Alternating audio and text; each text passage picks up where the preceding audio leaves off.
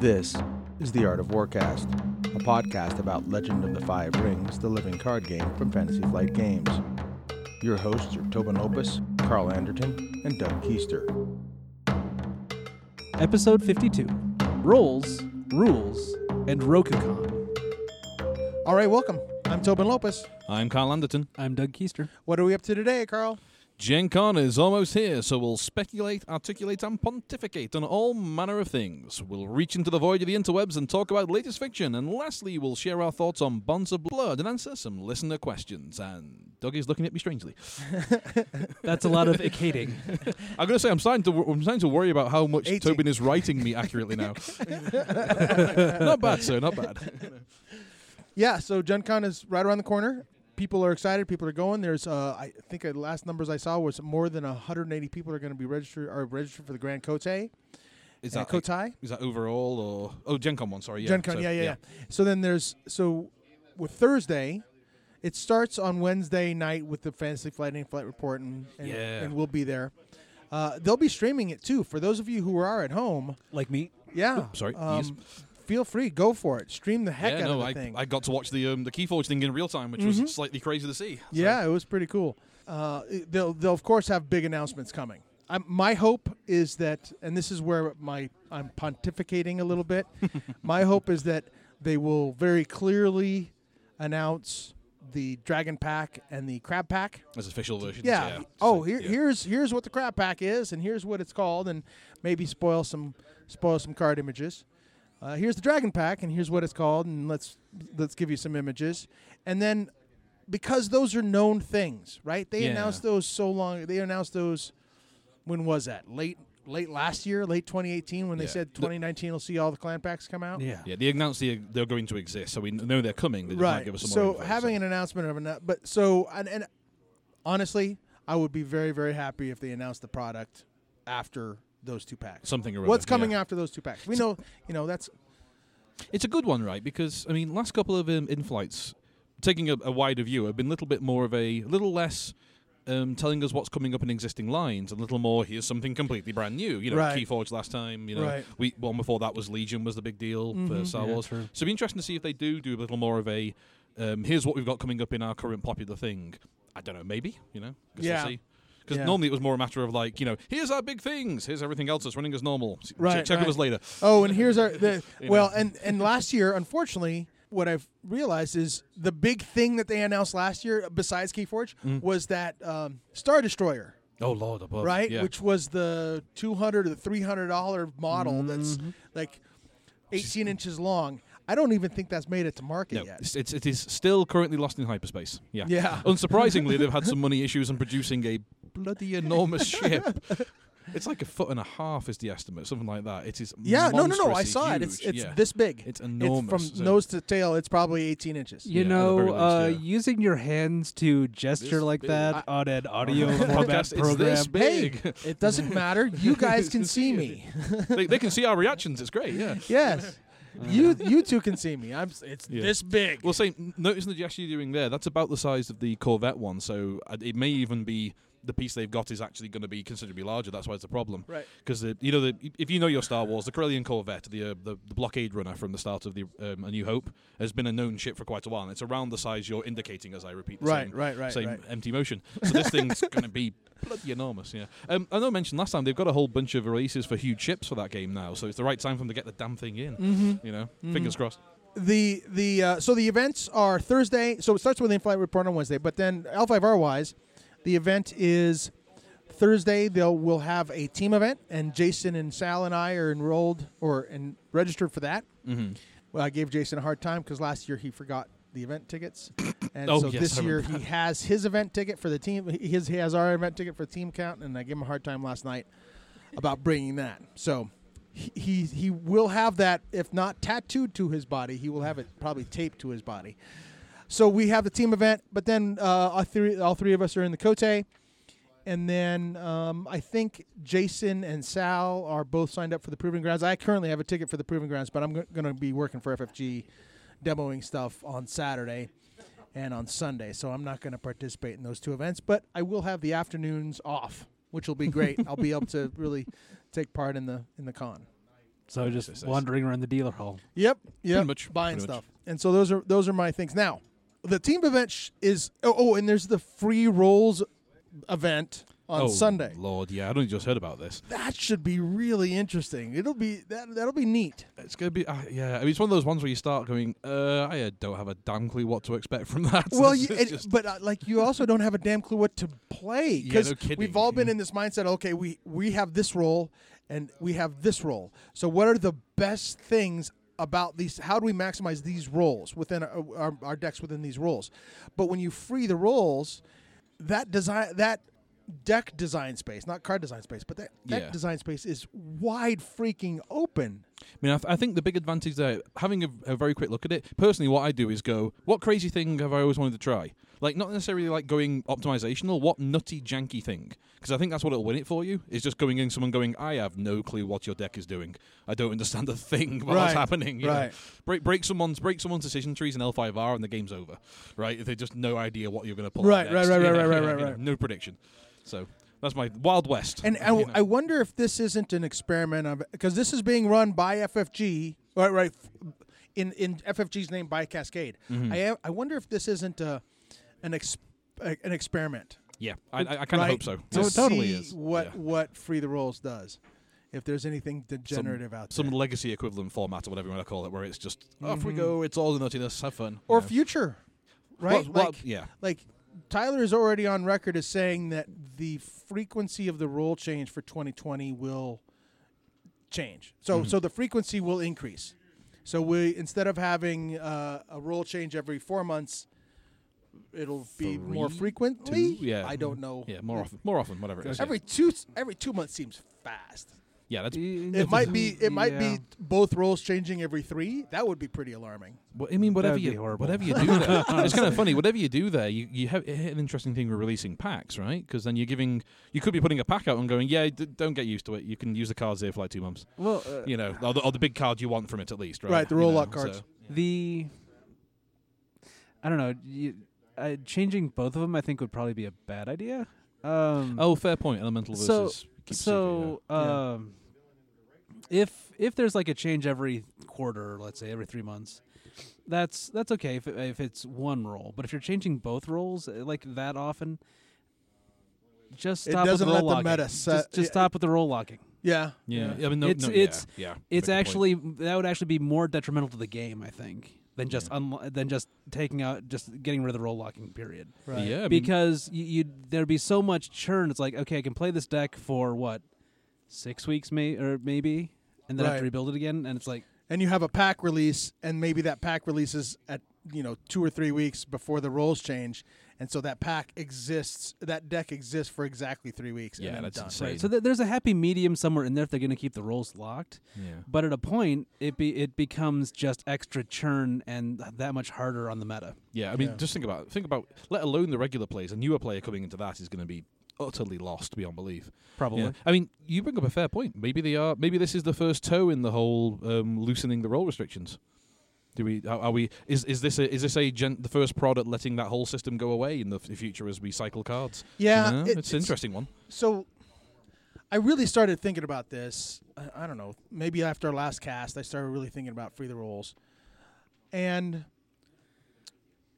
it would allow for.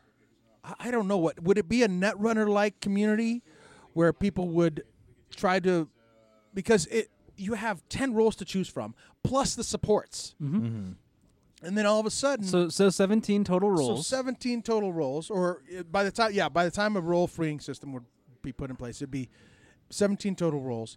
Would that break the game, or would the roll restrictions on the cards be enough to keep it under control? No, I think what happens is, and I saw some discussion about this. I think it was on Reddit, and so I forget who made various comments and such. So this is not my comment, but removing the roll restrictions, I think would kill or go a long way towards killing the meta deck for every clan. Mm-hmm. Yeah, I would say so. You're opening it up the field so there would be multiple deck builds out there that are tournament viable for every clan. That point was brought up on Reddit, and that really resonated with me.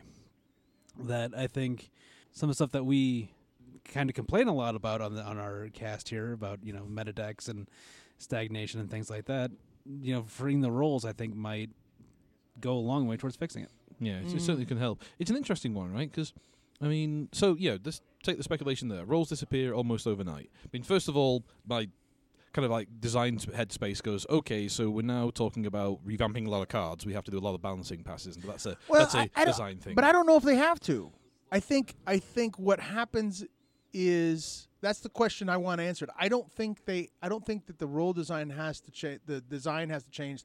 Role locking cards are fine.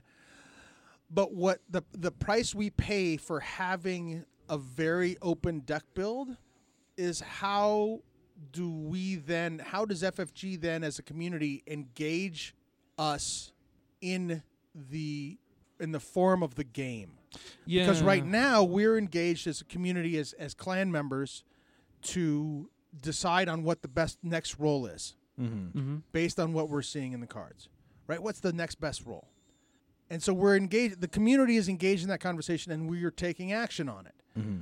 If we free the roles, which then frees up our deck building quite a bit, right? Everybody gets the chance to use one of 17 instead of one of 9. Or one of 9, yeah, 2 and then the 7 supports. So you almost double the choices you have for role. What are we engaging then in the community if we don't have role choice? Mm-hmm. I mean, How are we invested in and impacting the game moving forward? I think that's the cost. Storyline choices. I mean, there has to be. Unfortunately, for the past year-ish, it seems like the storyline is kind of stagnated. We're not getting a lot of fiction very quickly. It hasn't really been a storyline choice in months to deal with. So there has to be more of that.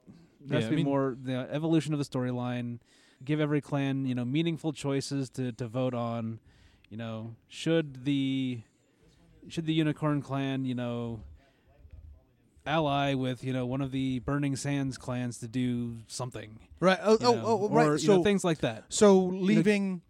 Some of those. So you have some of those choices that the Worlds players still make. They make those choices, but then you have other choices that the collective community makes. Yeah. Clan-based choices that the people who who identify with that clan can be a part of it and vote on. Just replace. Basically, you're talking about flat out replacing the decisions we now make on roles with narrative ones. Yes, like straight. I can buy that. It's interesting because kind of like that community card build. Because L5R since it came out in the LCG format, we've had this thing in our head of this is how it works. We make the role decisions. That's part of the game setting. But plenty of games have had good chunks of community engagement without that system. So it's not like we're wedded to it.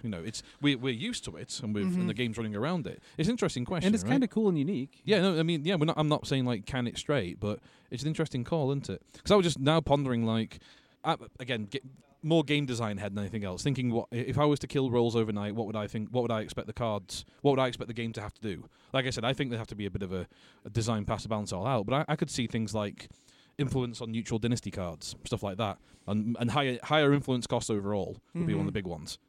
Outer clan stuff, then being much more of a gotta buy it in, stuff like that. I'm just thinking balancing more than anything else. But you're quite right. There's one big point to think of that I hadn't considered, which is what does the community and the OP system do when we take out roles? But I think there's narrative room in there. Most of the people playing this game care enough about the story. It's big and detailed and interesting enough compared to something like, say, Netrunner, where we didn't really get any narrative sense for 3 cycles. Right. It just wasn't the focus of the game. The setting was cool, but there was no plot. Not until what do you call it, 22 seconds, whatever it was. 23 seconds. Yeah. Thank you. Yeah. 23 seconds. The Flashpoint. Yeah, that baby. Yeah, that kind of thing. So yeah, interesting one because we've got that framework. You've got this massively detailed world with this stuff going on, and it's not like say the Game of Thrones one where basically everyone knows the story. As it were. Right. No surprises. So. All right. So we'll leave that there. Anything else to be said about free the roles? I think interesting. I think both of you make good points. Yeah. Interesting. And I did allow myself just 5 extra minutes to really be in that dreamland of free the roles, and that's wide open space, and it seems like really, really cool exploration. Mm-hmm, totally so. Yeah. I keep going back to Netrunner days. And I don't necessarily want to see this game be as wide open as Netrunner was for deck building. Well, it can't be, right? Because Netrunner, you could splash in anything. Yeah. They could change that rule. They weren't limited to one. That rule could that's change. true. That's true. So if that changed, that would be. Well, that's kind of my point. That's where I think three influence that goes and something else. Yeah. that's where I'm seeing influence costs grow. They have right to, if they if they opened it up to more than one clan. Yes. Yeah. Immediately. That's kind of my thought there. Assuming that they just remove role locking, I don't think there's any redesign needed. I think the game is pretty balanced the way it is.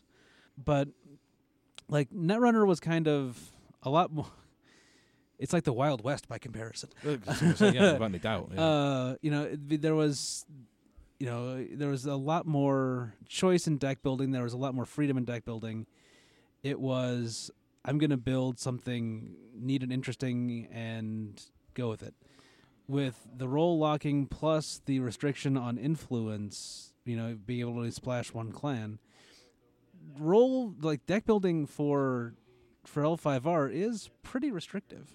Yeah. By the standards of what we're used to, without any doubt. Yeah. Yeah. So, and by the standards of pretty much any other card game, it's really restrictive. I mean, look at Magic the Gathering. Mm-hmm. Well, do what the hell you want. Now, even with those restrictions, we have a restricted list, right? Mm-hmm. Right. So there's an argument. I think there's an argument to be made that says that restriction is a good. The one clan influence is a good restriction. I agree that it's a good restriction. Yeah. I agree that having a restricted list is a good thing. Yeah. But that extra restriction with the role locking. Is it, maybe if that goes away, that it opens up the field a little bit. And we get a richer array of clan representation and decks at Koteis. Yeah, without doubt. Yeah, my big one there. I'm thinking, I'm not going to keep around this, but the crazy idea I had just now was the idea of big in clan cards costing influence. I'm running the insane new Shoju deck. Mm-hmm. He's nuts, so he costs me 2 influence, even though he's in clan. Just using him as a balancing mechanic, that kind of thing. Because holy cow, that card, Well, then you're just replacing one restriction with another one. True, but I mean that's still more open because then I still have the ability to go to whatever clan I want and get things from them and not use him. So the deck building's still more open than it would be with rolls. So then I have to take a keeper roll so I can get the extra influence. So I can take Shoju and take the other things that I still want to take out of my clan. No rolls. Remember. No roll restrictions. We still have rolls. Maybe, but yeah, the rolls are still a part of the game. Yeah, I guess so. Yeah. But you're not getting rid of the rolls. Yeah, totally. I'm not talking about getting rid of the rolls. That's a huge redesign of the game. Mm-hmm. But because if you get rid of the rolls, there's a whole swath of cards that are suddenly obsolete. Mm-hmm. Yeah. But that's kind of my point there. Is I think my first one being that whatever you do, if you were to ever to do this, this would be the new version of the game. This would be so far in the future. I reckon this would be a revamp level of change. Right. But there you go. All that I'm arguing for is a small change. Don't lock the rolls. You keep the rolls. You keep the roll restricted cards. You keep the element restricted cards. You just allow people to choose whatever role they want. If you're just doing that, you don't need to rebalance anything. You don't need to change influence. You don't need to redesign cards at all. You just give people a little more choice in deck building. Maybe so. Interesting. Yeah. I'm not arguing for a drastic change at all. All right, so we'll move from the future, or the pontificated, far future. Articulated future, to speculation on the near future representation. So I want to talk about this. As Doug and I were driving up, there's a slew of podcasts that do Gen Con. Hey, if you're going to Gen Con for the first time, this is what you need to know. Mm-hmm. And been there, those are valuable. We've done that. Mm-hmm. Chances are our listeners have been to Gen Con, or if you're going for your first time, you probably know someone other than us that's going to Gen Con as well and can be your tour guide. So all those things that are apply here. Gen Con is the single biggest convention of gaming in the Northern Hemisphere. Essen is always later in the year, so you never know if it's the biggest one that year or the second biggest one. But either way. There's a little very, very, very brief cut in. If you are just going to Gen Con for the first time and want some advice, bluntly, don't worry about the L5R podcast. Just hit up the Board Games Reddit. You can't move for advice on what to do, how to get through it, how to survive, what to go see. So that's just good general advice. True. There's lots of places like that to get good advice on Gen Con. Yeah. Okay, so I want to talk about representation. There's 180 plus people. Okay? What clan will be the most common and what Crab. clan will be the least common? I think Crab is going to be the most common. Really? Yeah. Why is that? Well, one, Anil's been playing a lot of it, so he's playing Phoenix at this thing. Okay. Yeah. Are you sure? Yeah. He and Chris Frotop and I can't remember. There's 3 of them that are going to play Phoenix. That are all in on Phoenix. Oh, Travis McDaniel. Okay, but with the infinite loop, fun weird Mado deck, that's has seen a lot of popularity. There's been a lot more people playing Crab, so I think there's going to be heavy representation with Crab. If he's going back, all those guys are going back to Phoenix, then expect a bunch of Phoenix. Yeah, those are probably 2 of the most powerful. What's third most powerful? Crane with Duel to the Death. And some of the new stuff there you go. In Bonds of Blood. You might see a bunch of Unicorn.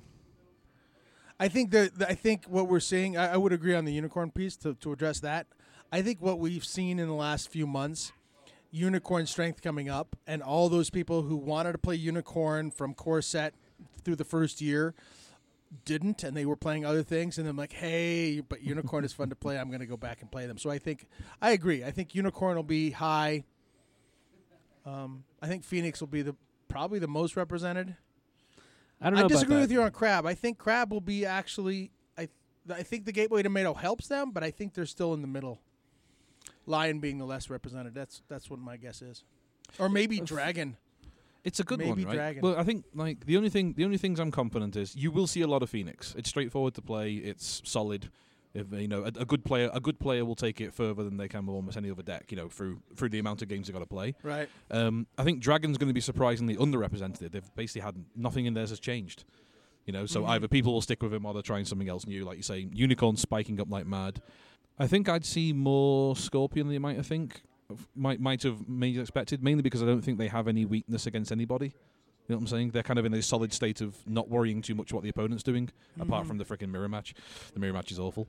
Crab, I don't know. Like until like you said, until basically our Elemental and our Kote down here, I wouldn't have known what to say about them. But they're surprisingly good, aren't they? Someone can spike them up really well too. So that's the thing. I think the middle pack is completely unpredictable. Right. Yes, that's why I'm saying part, top and bottom. That's why I just want to. It's like where everything else is sitting. Focus on top and bottom. And least rep probably still Lion. They're still doing really well. I don't know. There's also so much better.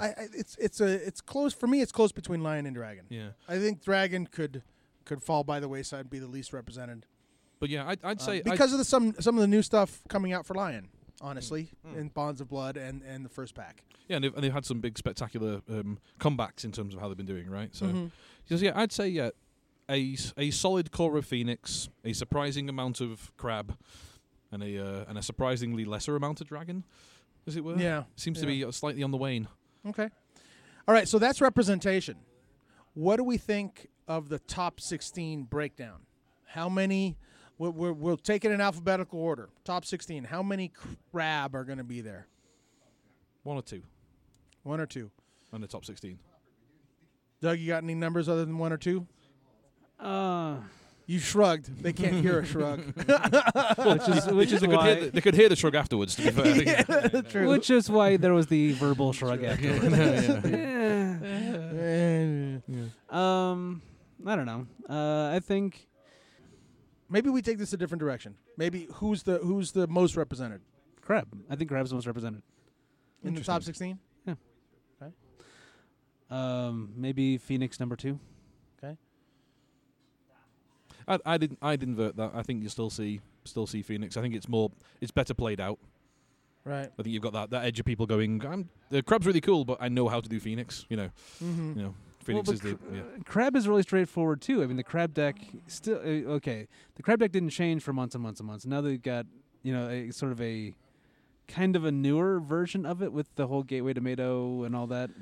Mm-hmm. Yeah, but that's it's still a tower deck. I've played against 2 of those decks, and I've beaten them each time. Okay, well, Because they're Crab glass cannons. Crab is still a tower. You're still trying to get a big dude out, keep him out, and beat somebody's face in with it. Mm-hmm. Yeah. Yeah, I mean, I think you're quite right. I think Crab is straightforward to play. Yeah, not as Phoenix. Phoenix is still pretty autopiloty, but certainly for a higher end player. Once you've ground out that, because Phoenix has been on the ups for so long and hasn't changed a whole ton over that time. I don't know. That's my feeling. I think you're right. I think those 2 are going to be surprisingly I think Scorpion will be fairly well represented. Yeah, 4-6 on Scorpion. Yeah, I think for Scorpion, they're going to have the challengers. I believe they'll have the challengers. If they will, you might see a Lion sneak in there on the challenger bit. Mm-hmm. I don't know that the Lion will make it through record, but you might see. Him sneak through. Here's one. Too. Is there anyone you're not expecting? Any clan you're not expecting to see in the top 16?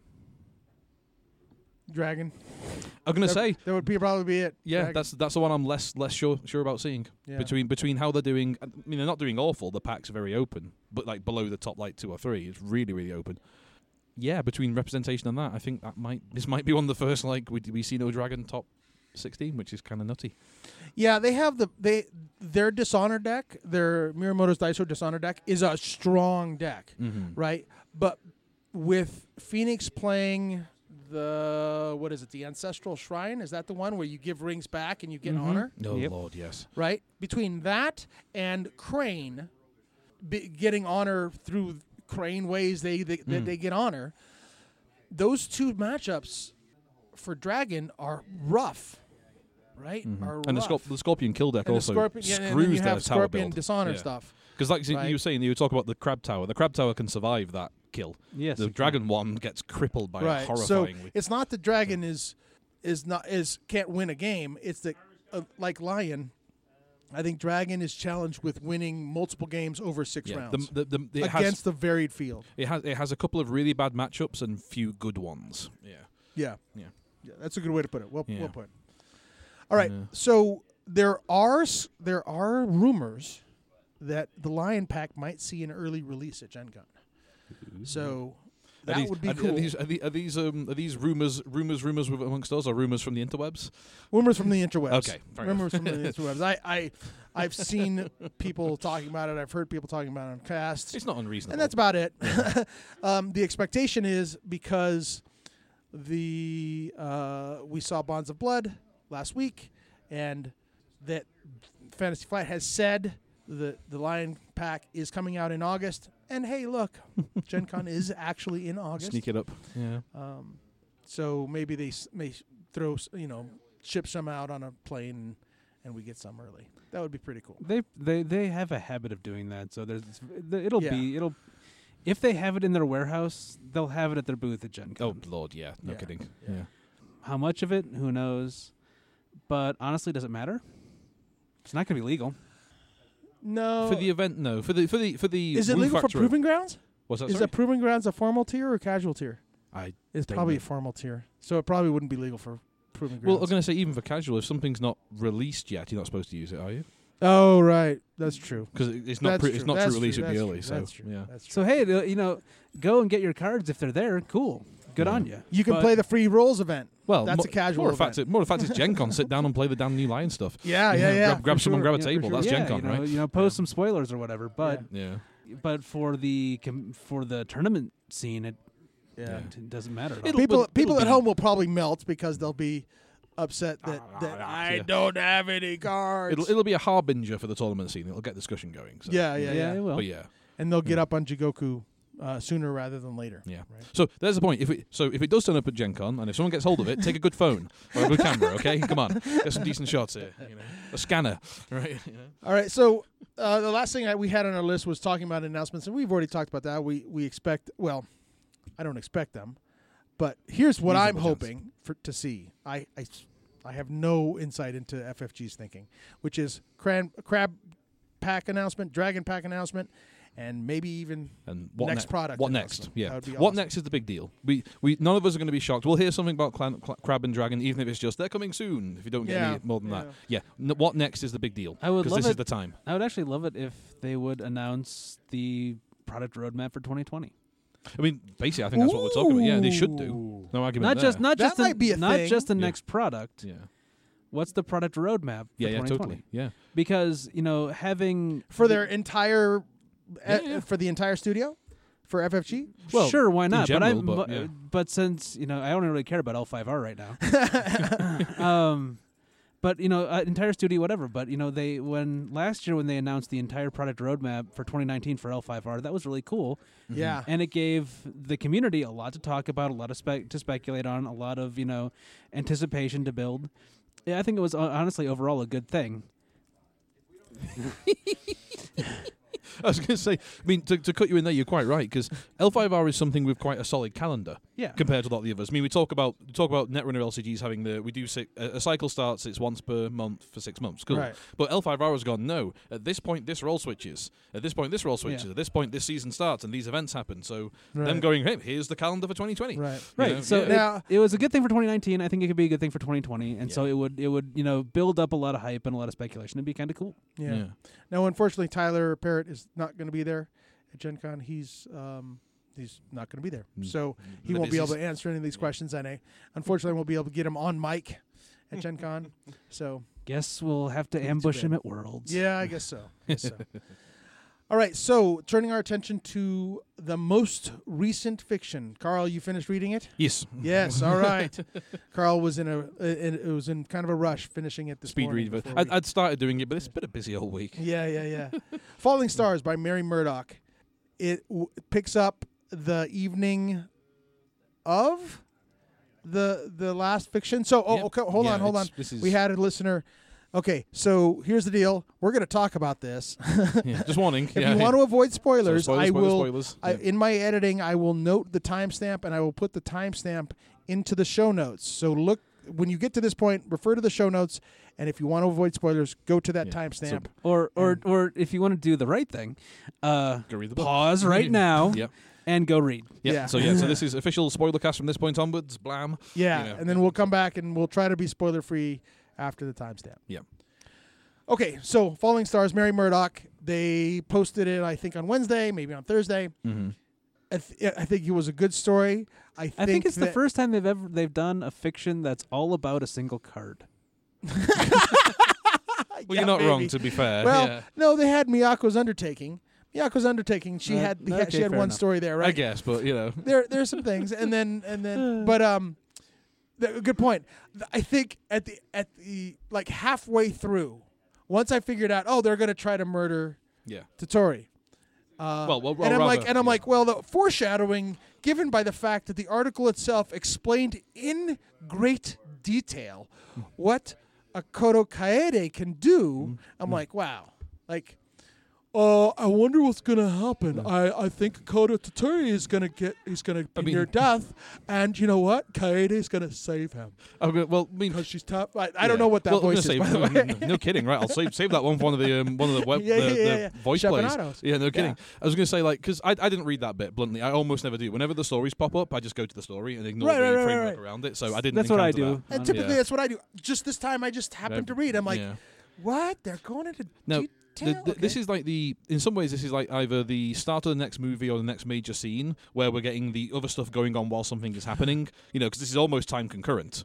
With events, no, but wasn't Aramora Kachiko was at the poet ceremony, poetry presentation, yeah, so right? she's so this is after the murder. Yeah, but at this point she's just short of like wiping blood off her hands. If you Right, look at the right, timing, right, she's right, like right, basically right, dusting yeah. herself Yeah, down and yeah, going yeah, straight to yeah, this. And that's why that was the idea, to get it all in before anyone had time to react. Right. I get a bit of that feel. They planted the shinobi guards fairly quickly. They got their plan together as fast as they could, and didn't account for the fact that Totori is a freaking is a lion and an emerald champion, so he almost defends himself successfully. Now, that one of the I read the fiction, and I have to congratulate Talon Myriad, Talon Myriad on Reddit. He or she posted a fantastic tongue-in-cheek synopsis this is a regular of thing what they've done, this by the is, way. and Yeah. he or she has done this a few times. Oh yeah. This one had me laughing out loud. The people at the cigar lounge were like, "What the hell is going on? Why are you laughing so hard?" Because this guy is right, right? Like, or this person is right. So Talon does a great job of like, so Scorpion Clan are supposed to be assassins, right? They are really screwing this up. They are not doing well. But like, that's kind of my point. Is the whole the whole deal of someone a tougher target than normal? I think is a reasonable call. yeah. I mean, Also, Also, you know, Carl sort of brought up a good point, maybe inadvertently, but this is total improvisation right now. Yeah, they haven't had time to plan. Yeah, right. They shove two guys into what do you call it, Sepun armor, get them as close as they can, you know, and like dive well, through the window. They've had the guys in place for a while because they've got spies everywhere always. Mm-hmm. But it was a matter of, oh shit, we need to do this. So I guess we're activating these people. We need to get one of the most well defended people in the whole damn empire killed off. You know. Yeah. Now, I will say it was a bit more action scene than I was expecting, and also Aramoro has a chip on his shoulder. He's an arrogant guy. Oh yeah, and Toturi made him look bad in the Emerald Championship. Mm-hmm. Well, he already knows he can take him down basically in a fair fight. So it's like they're doing their best to make it as unfair as possible, as quickly as possible, right? Well, so, there's that, but also you get there's a hint of revenge there too. Oh yeah, totally. Yeah, he's not acting cold and calculating. He's charging at someone. well, so you and I were talking on the way up, and I asked you to not answer my question, but I because I was going to pose it here. If the traitor guard had the opportunity to cut the belt to get Totoro's knife away from him, or his katana, his sword, I'd knife to disarm him. Yeah. Why didn't, and Talon Myriad brings this up, why didn't that guard just stab him in the first place? And Doug had an answer for me, and so I want to give Doug a chance to answer. Well, there's two parts to it. Okay. First off is the whole Aramoro revenge thing, but also it's that Aramoro wanted to kill him, so disarm leave instead him to of me. having... Yeah. Oh, okay. Leave him to me, right? Okay. So there's that part of it, but also there's an element of humiliation to it. So because the katana is the soul of the samurai warrior, and being separated from your soul is a bad thing. You know, the katana is the most prized thing in a samurai warrior's life. It's handed down from father to son, et cetera, et cetera. Separating him from his sword really makes him look bad, and really makes the whole thing worse. Even a more dishonor, or you're dying, but to be separated and not having fought and not having your sword with you is to die even a less honorable You're death. not dying a warrior's death that way. You're Right. dying a warrior's death. You die with your sword in your hand. So revenge, because that's what my mind went immediately to. Aramoro must have told the guard off screen, leave him to me. That's what I assumed. Yeah. But it's also there's also a socio-political aspect to it. Also, you know, a cultural aspect. So that because keep in mind as well. Into it. We get a little touch on the idea that Aramoro, because this whole thing goes so slapstick, basically, Aramoro doesn't have time to do what he wants to do, which is one of the things is to get rid of the body. So was he going to leave the weapon behind as a sign that to make it look like Tottori had abandoned it? Was that going to go with him? Was it simply so that when Tottori died, he knew he'd lost his daisho? Interesting point on both of those, right? Okay. Yeah, it's like because, like you say, it's clear things do not go to plan. Yeah, here. we don't know what the plan was after he gets he doesn't killed. get to do it. There's that part of it too, but there's also when you die. That's not the end of things. Yeah, it was like that's what I'm going to get at there. Right. Exactly. Yeah, Tottori gets to see this happen, as it were. Well, but also, you know, if he doesn't get to die a warrior's death after his death, does he go? You know, when he goes to Gates of Mado. Yeah, as mentioned in the story. When you go into the afterlife, you know, what happens?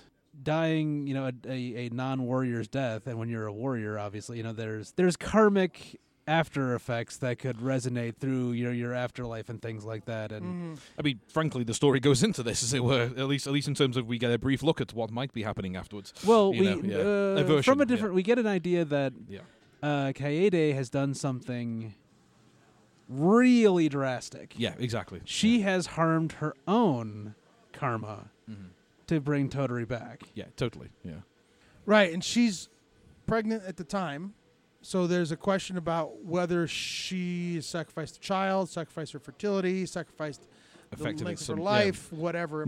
Something more mystically than physiologically. Yeah, we don't know. Right. Gotta say, You know, you can't mess around with things like that and not have karmic repercussions. Yeah, totally. I mean, she's not brought someone back from the dead. Let's be fair here. She's salvaged someone on the brink of it.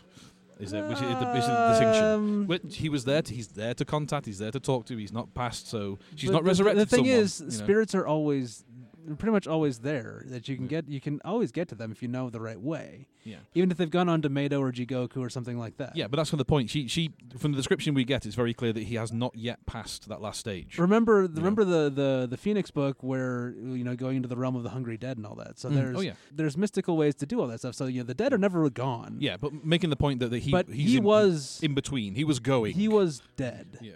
Well, like I say, maybe body out, but the point being that he had not passed beyond the gates yet when she grabbed him. He was heading towards them. He was dead, and he was asking her to let him go. Yeah, he was on the way. He was not gone. So the difference there. I'm kind of like comparing it to say necromancy or undead. So he was stuff, dead. His spirit was departing. Yeah, exactly. Yeah. So she calls him back. She doesn't resurrect him. So he wasn't breathing. It's like he was done. There's a fine point in between. There's a glimmer, right? He wasn't like completely gone. That's what I read. Yeah, That's totally how I read it. Yeah, it's an interesting and then one. She brought him back. It's an interesting one. Yeah, pulling on all the forces involved, right? Yeah, I mean the void, which is the dangerous thing to play with at the best of times. So, yeah. Well, she is a master of void. Oh yes. But the thing that I liked best about the story is that I think it's a really good illustration of what the void actually is. Just a force. As a mystical energy, as a force, as whatever, as an element. Okay. How that it is nothing and everything all at the same time. Okay. It allows her to do. If she was just elemental master of fire or something like that, she wouldn't have been able to do what she did. Oh, without any doubt. Because she's a master of void, she could do what she did. So that's one of the thing I think is coolest about the story. Yeah, totally. Yeah, it's a different discipline that she has, as it were. Yeah. So. All right. So one of the things I want to talk about now, there are 2 items or 3 items left on this agenda. One is Bonds of Blood, right? The newest pack. Floor rules for FFG games. They just got released. We have the 18 pages sitting right here, and then we have some listener questions. So let's take care of the short stuff first. What about Bonds of Blood? Has anybody played any Bonds of Blood in the last week or so? We're sitting here about 8 days after release. Yeah, I have not myself. I haven't built with it yet, but I am going to be building with Conflict Tadaka. No great shot. All right, cool, Yep. Cool. I played. It's not live on Jigoku yet, but I have played with the disguised Bushi Hida Yoshino, and I haven't used his trigger yet, but just having another ready in your back pocket is insane. In both games I've played with him, I had a Borderlands Defender be my Bushi that I disguised in.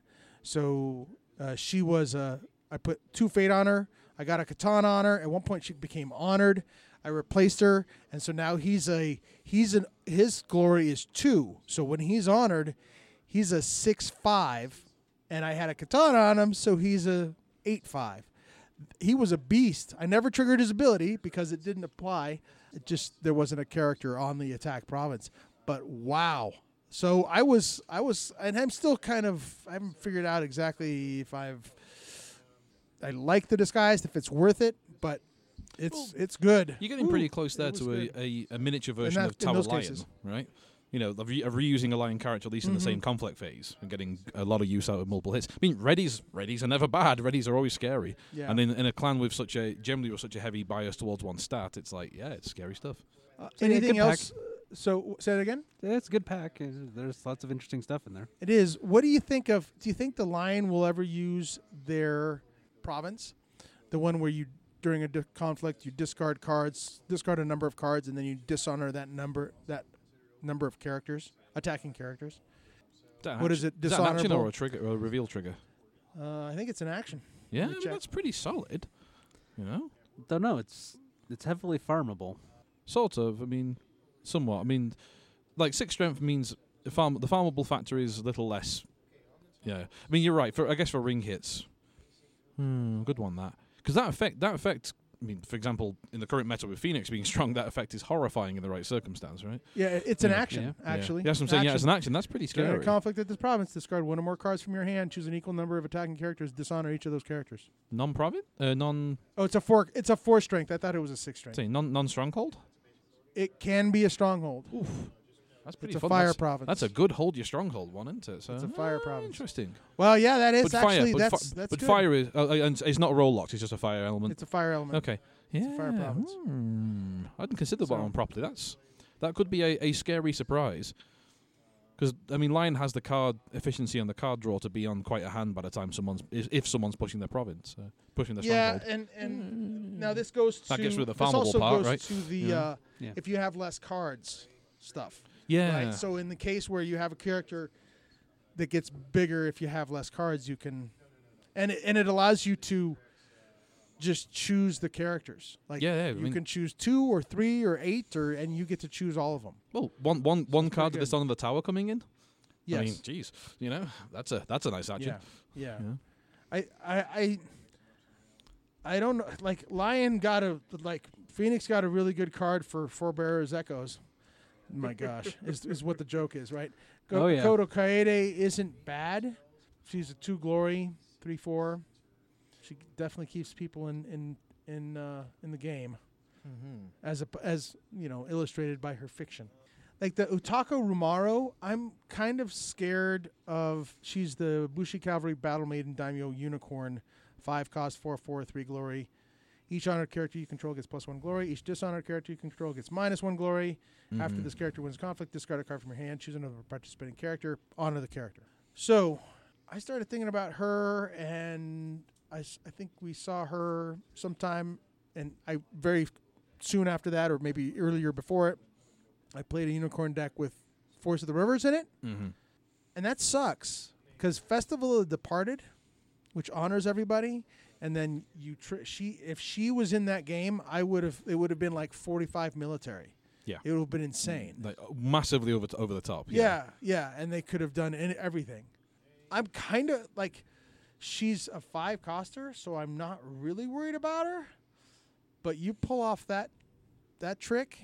Now, with the bonuses to honor dishonored, is it just characters in general? Not she doesn't have to be participating.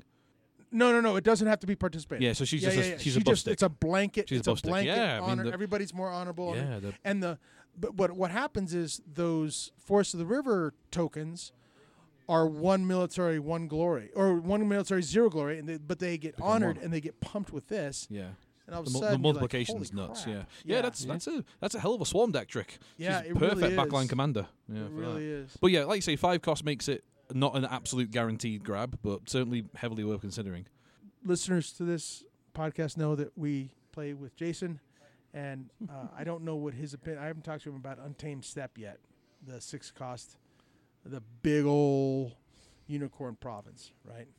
The things that have gotten a lot of press, a lot of mention, are the Crane cards, which are a new name, and Duel to the Death. Yep. Get ready to die. See Crane across the table? Keep those black markers off your cards. I was going to say more kill deck, more kill decks. Oh man, God. Yeah, they're rough. All right. And anything else sticking out in Bonds of Blood? Like I say, not had a proper look yet. I'll get back to you. Okay.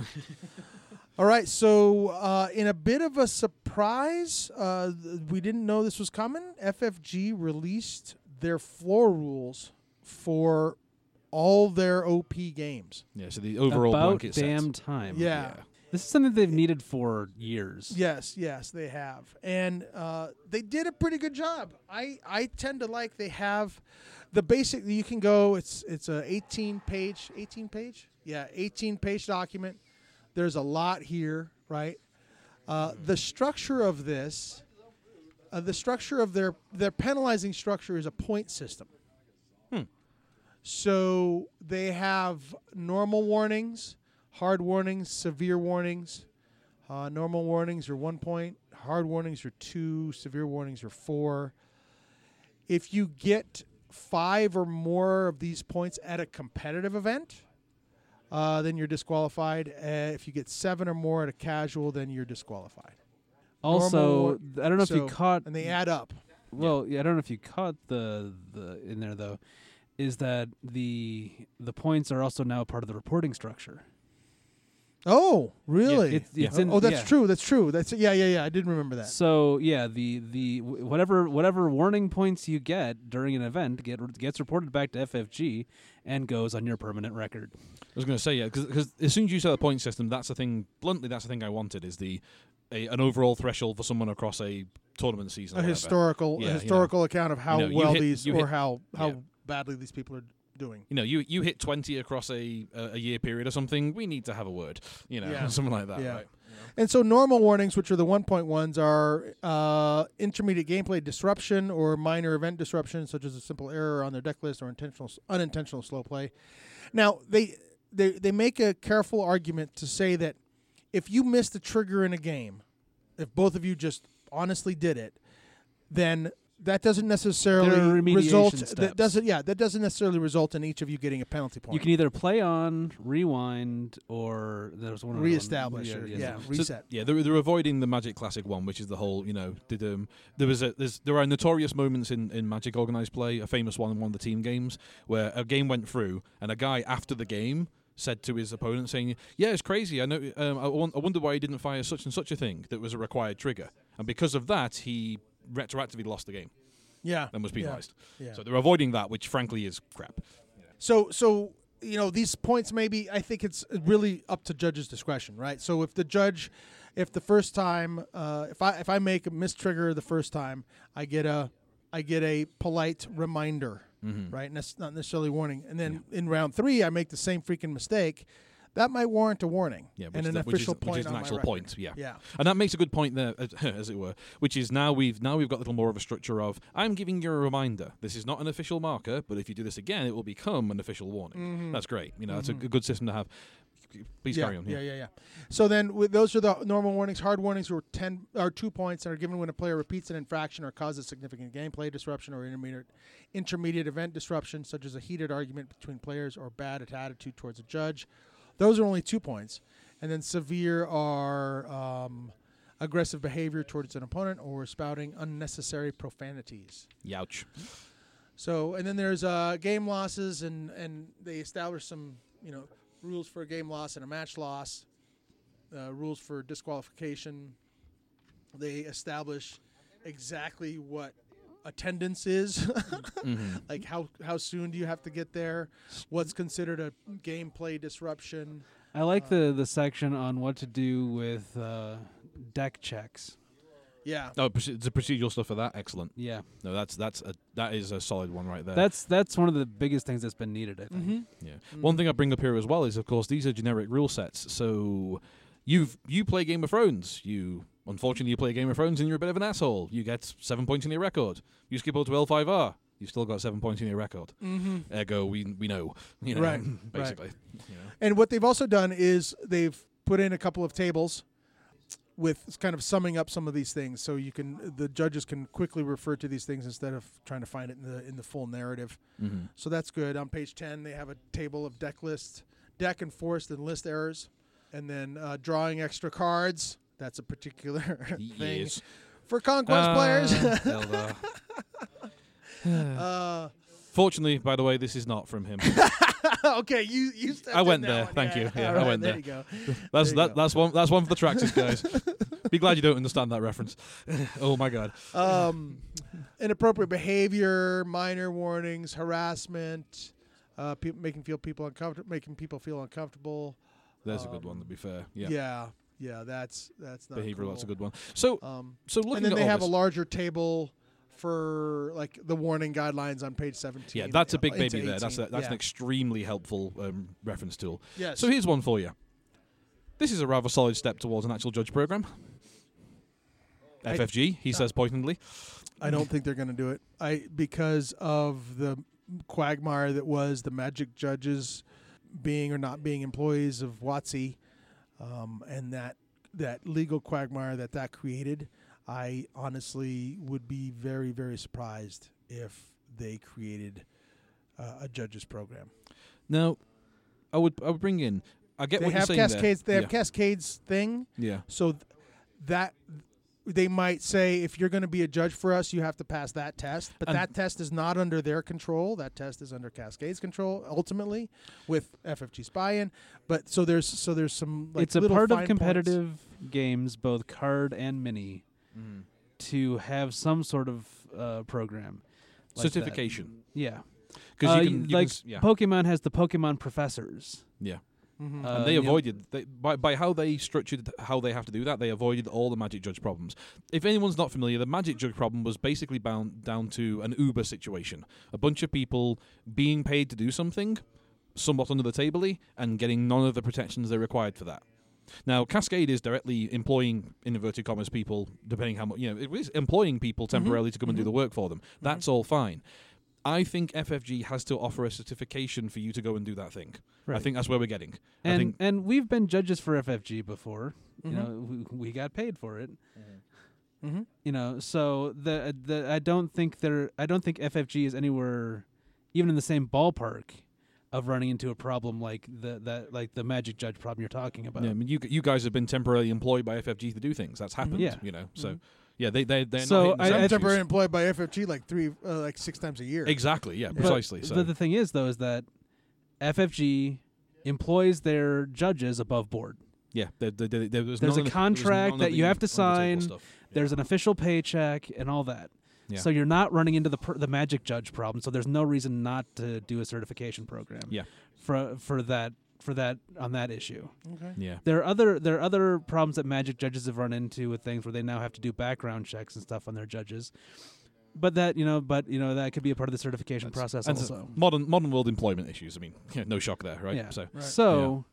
So I think you're worried a little bit about nothing, but that's just I'm not worried. I'm just saying it's not going to happen. Yeah. I think it has to happen. I think they have to grow the competitive scene they want. I think it's got to get there eventually. I mean, think about down at Denver Cote, how many people we had who were, particularly in the Keyforge one, who were intensely and quite understandably displeased with the organization they encountered, with how people were judging, with the inconsistencies, with all that great stuff. We talked to people on the day who were like, holy cow, who listed off stuff that we could tick a list of problems. Well, certification kills that. Yeah. Certification kills that dead. Yeah. And it's not hard to do. I mean, bluntly... Well, certification mitigates it. Yeah. Certification, there's always error in measurement. Oh, and totally, so people can always make mistakes after the fact. Yeah. So certifications are something that needs to be maintained. Yeah. Right? Like, and even in the R5 in the Cote we had, there were, I would argue there were half dozen people in that room, maybe more, probably more, that knew more about the rules of L5R than the 2 judges did. Precisely. Yeah. Yeah. Now, we understand how that comes to happen, but it's something we want to avoid. And I would turn around and say certification gives us as the players some way to fight back against that. Imagine the Denver Cote had there been a certification program in place, and those judges would have had to have some training beforehand. Yeah. Would we have had the same problems that we did? Yeah. I don't think we would have. And but would they have been perfect? Hell no. Right. But would they have made some of the... Would they have been better? Yes, they would have been better. I don't want to call them egregious mistakes, but that's the first first term that popped into my mind. But the oopses that were made very likely would not have been made. Well, I'd turn it around and say it barely matters about whether the mistakes were made. It's more the point that we could turn around and say, hey, in this book it says you did something wrong. And that's the bit that matters. Right. The ability for the players to go, hold on, no, you guys got to play fair. Instead of a judge making a ruling. And I don't disagree. I think a judge's certification program is a good thing, right? I just don't see FFG doing it. I think FFG has to do it. So. Yeah. I mean, more than the has to. I think that's what they're working towards. I think that's the major reason to have that. Okay. Is the starting point. These are things that the community has been asking for years. Yeah, totally so. Yeah. Going back to when I started playing Netrunner back in 2013. Oh yeah, without doubt. I was hearing people asking for floor rules, asking for certification programs, asking for better judging. That's 6 years ago? Mm-hmm. Yeah. The LCG community has been asking for this stuff for a long time, and it wouldn't surprise me if the X-Wing community hasn't been asking for it for a long time, and the Legion community is probably asking for it. I would imagine that any the half dozen people that play competitive Legion. well, getting better. That's Room Wars. We're getting Legion's getting better. Okay, gotcha. Legion's getting better. Yeah. So I think that this is something that FFG, if they want to have a game that's anywhere near the scale of Magic, or anywhere near the scale of old L5R, they need to have more structures like this in place. Mm-hmm. Yeah. No, it'll. I'm confident it'll happen. I honestly, having seen this piece of paperwork, I think that's the first major step towards it. I agree. Yeah, because that is the handbook for the judge. Here is the things you have to do and have to know, and making it a reference version too makes it clear that it's intended for a judge to actually use. Because no one's expecting anyone, judges included, to be able to quote every damn rule off the top of their head. That's insane and impractical. Right. Every Magic judge can tell you they have a frickin' phone directory Bible to go through for their stuff. Right. Yeah. The Magic rules these days are something like almost 3,000 pages. Insane is the phrase you're looking for. Yeah. A searchable database is what you use these days. L5R is a very complex. But not complicated. Yeah, I'm trying to make sure I'm using the right C word. It's a complex game with a lot of complex interactions. Yeah. So the judges aren't always going to get it right. But if there's a training program, some sort of certification, some sort of vetting that happens, and so the judges can have a starting point for making rulings. That's just better for the judges. And God, when we were judging the Kiku Matsuri, and I made a couple of bad calls, and I still think about that 2 years later. Mm-hmm. I wish how could I've called that wrong? Yeah. And the point of this system as well is that then those players would have had a way to point to the rules and say that is officially something that shouldn't have been done. Right. Not so much to pick on you, but more to go, and now we have a process to handle this. It's something that I would like to have as someone who judges for FFG. Yeah, totally. Yeah. So I think it's something that FFG needs to do. Yeah. All right. Listener questions. We've gone through the grinder of talking about the floor rules. Now we go through another grinder of listener questions. So I asked some of our folks on Do we really Facebook. want to call it a grinder? That's... Are we? Oh, God. Well... It's a last chance qualifier for the listener questions. I don't know. There is a history to that word and this podcast, yes. That's what I might have been laughing about, but yes. I just, it just seems like we might get fewer questions in the future if we, We're going to go for the Ashigaru of the listener questions, right? There you go. Let me pull them up here. So, the first one comes from John. Share some war stories from recent games. What are some tough beats or great wins you've had? Talk about the moments you've really been excited you were playing L5R. I'll let one of you go first. I have a couple of stories for this. Or maybe I should go first, considering I knew this question was coming and I gave it some thought. Go for it. So, there was one, I played about 8-10 games on Jigoku this week. Now, Bonds of Blood wasn't live, so I didn't see a lot of Crane duel to the death stuff. But we did have some really great moments. I did play a Crane player, and this is probably the best sneak of the day. I was low on honor. They had 11-12. They had Daidoji Uji. He was dishonored, so he wasn't coming for much, but he was coming militarily for 3, and he was coming air, and I couldn't defend it. And I had a Kasada bowed there, and I'm like, this sucks. And I've been trying out, because I play with Jason, I've been trying out Ordorn Barcha. And so I got nothing. I got nothing. I got no fate, nothing, got nothing. He's about to come in and strip me of 2 honor at least with an undefended, unopposed, and then take 1 with air. And I was at either 4 or 5 honor. So it was he hits Illustrious Forge because he doesn't want to go against Defend the Wall because he think I might have fight on. Maybe I had 1 fate. I don't have fight on. But he hits Forge. I look. There's a Barcha in the top 5. I play it on Kasada. He has nothing to do, so then I exhaust the Barcha to bring Kasada in exhausted, but I managed to bow the Daidoji Uji, and I protect myself. And that basically wins me the game. Because the next turn, this is like turn 4, I've broken 3 provinces. He flips, and he's like, yeah, I got nothing. I'm good. I was going to be on the stronghold that turn. But that Barcha it's one of those moments where you're like, wow, I'd rather be lucky than good. Yeah, so shove it in. That's a bizarre one to end with both exhausted. Oh my God. Well, the Adoran Bart, I looked at it like 4 times. I'm like, does this say I need to actually ready? No, I can be not ready. I'm on my horse. I'm asleep. But I managed to somehow hook the guy and come into the conflict. And it was only during a military. So all these things had to line up. So that was one of those moments where you're like, wow, that's cool. Oh, God. I got 2 quick silly ones. One of them was from the Denver Cote, actually, playing out the final game of the day for me. And I'd been dancing on honor all tournament, shall we say. And I started the round on 2 honor with us and single card draw down, unsurprisingly ending up on 1. I was pretty much expecting it. My opponent is like bouncing around because we're in last moment, and he's pretty much got a solid method of getting 1 off. I'm pretty sure he had the air ring. I couldn't really defend everything I needed to and not lose stronghold, right? So he's like, I just need land 1 air hit. Right. Get it through, not a problem at all, right? Yep. And we're playing and we're going back and forth, and I get into one of the conflicts, and I forget exactly what I played, but I fired out an ability that lost me an honor. And he's all, looks at me bizarre. I pop duty, getting myself to 2.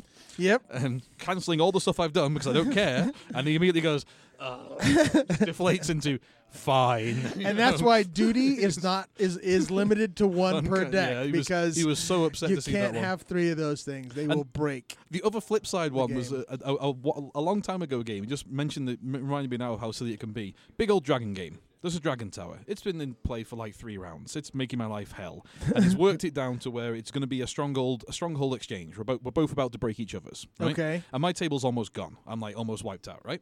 And he's been playing stuff out, let goes and all this stuff's been cards firing out, and we both draw big for the end round. He goes from like 1 to 6 cards. Mm-hmm. Yeah, I draw up to a decent sized hand. He's like, okay. And he's got his big tower, and I go, right, okay. Yojimbo with a covert. It's like, okay. Okay. And like he's like, okay, nothing in response. It's like, cool. I attack your stronghold, converting your single big guy. He's like, okay. First action, pass. Put a sword on him, or her rather. He's like, yeah, pass. Hand the 6 cards. I'm like, second katana, yeah, pass. GG. 5 cards, nothing. Not the vaguest hint of help to him. Not a thing. He's just drawn a full 5, wiped a huge chunk of honor. I'm like, I am really sorry. That sucks. Oh. Yeah. Well, that's the game, right? I'm just fainting. I'm just fainting to get him to block, and I'm like, oh, okay. Holy crap. Well, I went in hoping to maybe prick your finger, and I ended up like chopping your head off. Okay. My last couple of games have been like that, where it's like, and I got handful of nothing. And nothing. Draw 5 and more handful of nothing. And what was it? The game I played against you the other night, where I got down to 1 card left in my conflict deck. Yeah. And, I lost the game with 1 card left to draw. Why? Shrine Maidens and Forgotten Libraries. Yeah, Libraries one of the big libraries. Forgotten Libraries, Shrine Maiden, and bidding 5. My God. Yeah.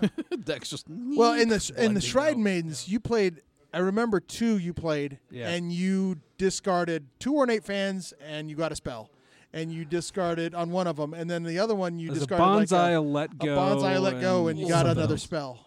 Oh, and God. you just Cloud the Mind. Yeah. So then 2 Shrine Maidens, and you and that Cloud the Mind almost whiff, right? that Cloud the Mind was useless to me for most of the time after the game after I drew it. So yeah, that was not a good use of a Shrine Maiden. Yeah. Yeah. So it's variance is a thing in card games, right? Yeah. I say that's stabbing yourself in both legs to get across the room for the bandages. That game we had a couple weeks ago, where you were looking at Gateway to Mado and what was it, Upholding, as both both face up in my province row. That was the moment. And Tobin was like, "Which one do I go to for the 3rd break?" This sucks. He's got like 18 fate, and I'm like, in Gateway to Mado or Upholding Authority. And those are the decisions that are fun. Oh, right? Yeah. Those are the decisions that are fun. So, yeah, that's pretty cool. Thanks for the question, John. Casey asks, can you speak to any first-hand real-life testing of any elemental roll-lock cards from Pack 2, specifically Earth Becomes Sky, Unfilled Destiny, or Forebearer's Echoes? Forebearer's Echoes. Real-life testing of the elemental roll-lock cards. The only ones, and Casey, it's been 8 days So the only only thing I've seen from these is I played Eric, one of our local guys, and he had echoes in his deck, and he never fired it. Well, he fired it once. I censored it because I knew it was coming. He fired it against me. Oh, did he? Oh, man. Ouchie. And how'd it go? About like you'd expect. Fushisho? Yeah, that's Doug's pain face you hear on the microphone. You're going to say there's another thing you can't put into sound, really. Yeah, Oh dear. Yeah, that was it was a mirror match, and it was I mean, unsurprisingly, that card when you get it and someone doesn't go no, it does horrible things. Well, yeah, and Eric had what looked to be an amazing opening against me. He played 2 Walking the Ways, and he had some stuff, and he cycled his deck. The one glitch in that whole thing was he had Satoshi. He triggered Satoshi. The first card off the top was a Mia Mystic, so he didn't cycle any of his Dynasty, and the Mia Mystic went in, and that hurt him. One spot hurt him, and this is why I keep hope alive for beating Phoenix. I haven't beat a lot of Phoenix, but every once in a while it happened, and he just low rolled. Like, he did not get anything he needed. He didn't draw it, and so on and so forth. So my Phoenix deck, my main Phoenix deck needs to be rebuilt. The one that I was playing with on Wednesday night. Because it's still doing the Dragon Splash, and enjoying playing it before it needs to be rebuilt. I'm gonna probably rebuild it with a Lion Splash and do fun things with that, and play Conflict Tadaka. So playing the deck that I'm going to build, which is what Eric was playing, against my current deck was instructional. Yes, we're sitting there playing, and I we're talking about stuff, and I mentioned that I'm planning to basically build what he's playing. It's like he said that he thinks that what I was playing is stronger than his deck, and then I looked at him playing echoes and stuff like that, and I'm like, no. Like, no, dude, you're not gonna get away with this. No. Yeah, it's tough. Though, so we've only seen Forbear's Echoes. I saw it paid for, but not resolve. And Doug unfortunately saw it resolve. Yeah. So I'm definitely going to be building with Conflict Tadaka because that's just all sorts of fun. Yeah. Totally. I think Earth Becomes Sky, Casey, is one to look out for in Lion right now. They that may for those who choose and to do that, after that could do Worlds, something. it's going to be a staple in the Phoenix deck. Oh Lord, yeah. Yes, because if not sooner, because the rules change in September. Oh, Right. that's right. Yeah. That's right. I Is forgot there about 4 that. Worlds. Is there any? Get ready. Is there anything between Gen Con and Worlds? Any organizational stuff? Don't think so. Perhaps. And Some small ones, maybe. And yeah. just for our listeners out there who also pay attention to Discord, yes, I did vote for Keeper of Earth. All right, cool. Thanks for that question, Casey. Aaron D asks, what alternate ways of playing do you think would make more fun and janky games of L5R? And we talked about this last episode. I've built a Daimyo deck. Yeah. Finally. I wanted to play it on Wednesday, but and nobody you else had their Daimyo and decks. you got your stronghold, and I didn't have the time to build a deck, and that seems like a really fun way to play L5R. Yes, I do have actual card stock strongholds. Yeah. One of the very, very Seems offhand comments really I saw that I really want to try and dig some more brain into, because the Daimyo stuff looks really good fun. But someone was talking about what was it? It was something nutty like a 30-card Dynasty, 15-card conflict with like limited influence. The idea being that you focus much more on the dudes in the game and on the occasional fire outs. Oh, wow. And as a teaching, first as a teaching method, but I thought it'd be a really fun way to play. Okay. Like, you could imagine doing that in Daimyo format. We have a tiny conflict hand. So card draw and stuff kind of gets a little bit funky, but it was an interesting one there, We're playing a card Daimyo is a big deal. already really funky with yeah. it being a 30-card deck with only one-ofs. Oh, yeah, totally, yeah. Like, I had a hard time building. Like, the conflict deck was easy. Yeah. The Dynasty deck is actually a challenge to build when you're doing one-ofs and it's a 30-card deck. Yes. Yeah, it's a bugger. Yeah. I mean, you know exactly what you'll take copies of in conflict. Did because you you're get gonna Spoon kicking things Guardsman out. in there? Is there a Spoon Guardsman in the deck? I didn't have to go quite that bottom of the barrel. There is... So I built a crab deck. Okay. And it's like, okay, I have to build a crab Dynasty deck with one-ofs. One of those, and one of those, and one of those, and one of those, and it's like, I think there are like 2 Crab Dynasty cards that I didn't include in the deck. Oh my gosh. Oh, yeah. Yeah. Oh my gosh. I mean, a very quick look at Scorpion to me said, this is the 2-cost deck. Scorpion has like everything that's 2-cost that's good. Yeah, Holy yeah, cow. yeah, It's like, yep, you and you. So it's, you know, my opening is going to be 3 Fate, 2 and 1, you'll go. Mm-hmm. You know, it's just it's like, holy cow, you know. Yeah, I'm spoiled for choice. So yeah, Aaron, I'd really look to that Daimyo one, and if this other one you're talking about, Carl, kind of makes a formal thing, that would be really cool. I'm excited after Gen Con to try Daimyo because that would give me kind of a break from the normal L5R. Because after 12, 14 games of L5R that I play on Thursday and Friday, and I'm not making any assumptions that I'm going to be there on Saturday, that so I'll be tired of L5R. I mean, that's kind of the point of this one is the more relaxed table feel. Mm-hmm. You know, that's what we want here. Exactly. Well, I think so. I'm more of a casual player than a lot of people in this community. I enjoy tournaments, but I am not a hardcore tournament spike at all. You know, one of the things I loved about playing Netrunner was casual Netrunner. Yeah, fiery game out, league, get done. you know, league nights, janky decks, playing with Joe, you know. Tilting Jason, things like that, you know, it's all fun and games, but not like the serious, competitive stuff that we really get into in this community. Yeah, the chess play that L5R normally is. Yeah, you know, like I do enjoy like the high end tournament play, but I'm not very good at it. And I would love if there was something that was more. More casual. Yeah. And we talked about this a little bit last time, right? Like, we think the multiplayer might be a way to do that. Right. Daimyo might be a way to do that. So yeah, I do want something that's, more casual, more fun, more just, And maybe maybe that's what freeing the rules would do. Maybe, I don't know. It would provide for more jank decks. One thing I would say out, here's a question back to the listeners. Please tell us, because I haven't had a chance to hit this up yet, is how much faster is a game of Daimyo? Because there's a good one for new people, is getting a little bit that time commitment per game down. Mm-hmm. You know, just like, hey, if it's a quick 20-minute, half-an-hour game, because if that's how it plays out, sweet. That's a wonderful thing to just sit down and screw around with for a few hours, getting a good few games in, you know? And it would be... I think as advertised, it was about 20 minutes, right? Yeah, 15 to 20. That's excellent.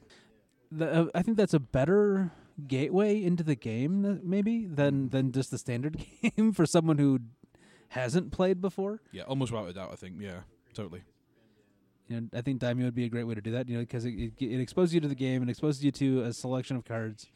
You're not saying devoting like 90 minutes of your life to sitting down and learning a game for the first time. Right. I'd also say we can't be the only people thinking about this. Let's see if Gen Con can hand us something, or Worlds or whatever, in terms of FOG. Well, there is Tyler's pre-built super decks, secret events that are happening at Worlds, so who knows what those are going to be. Yeah.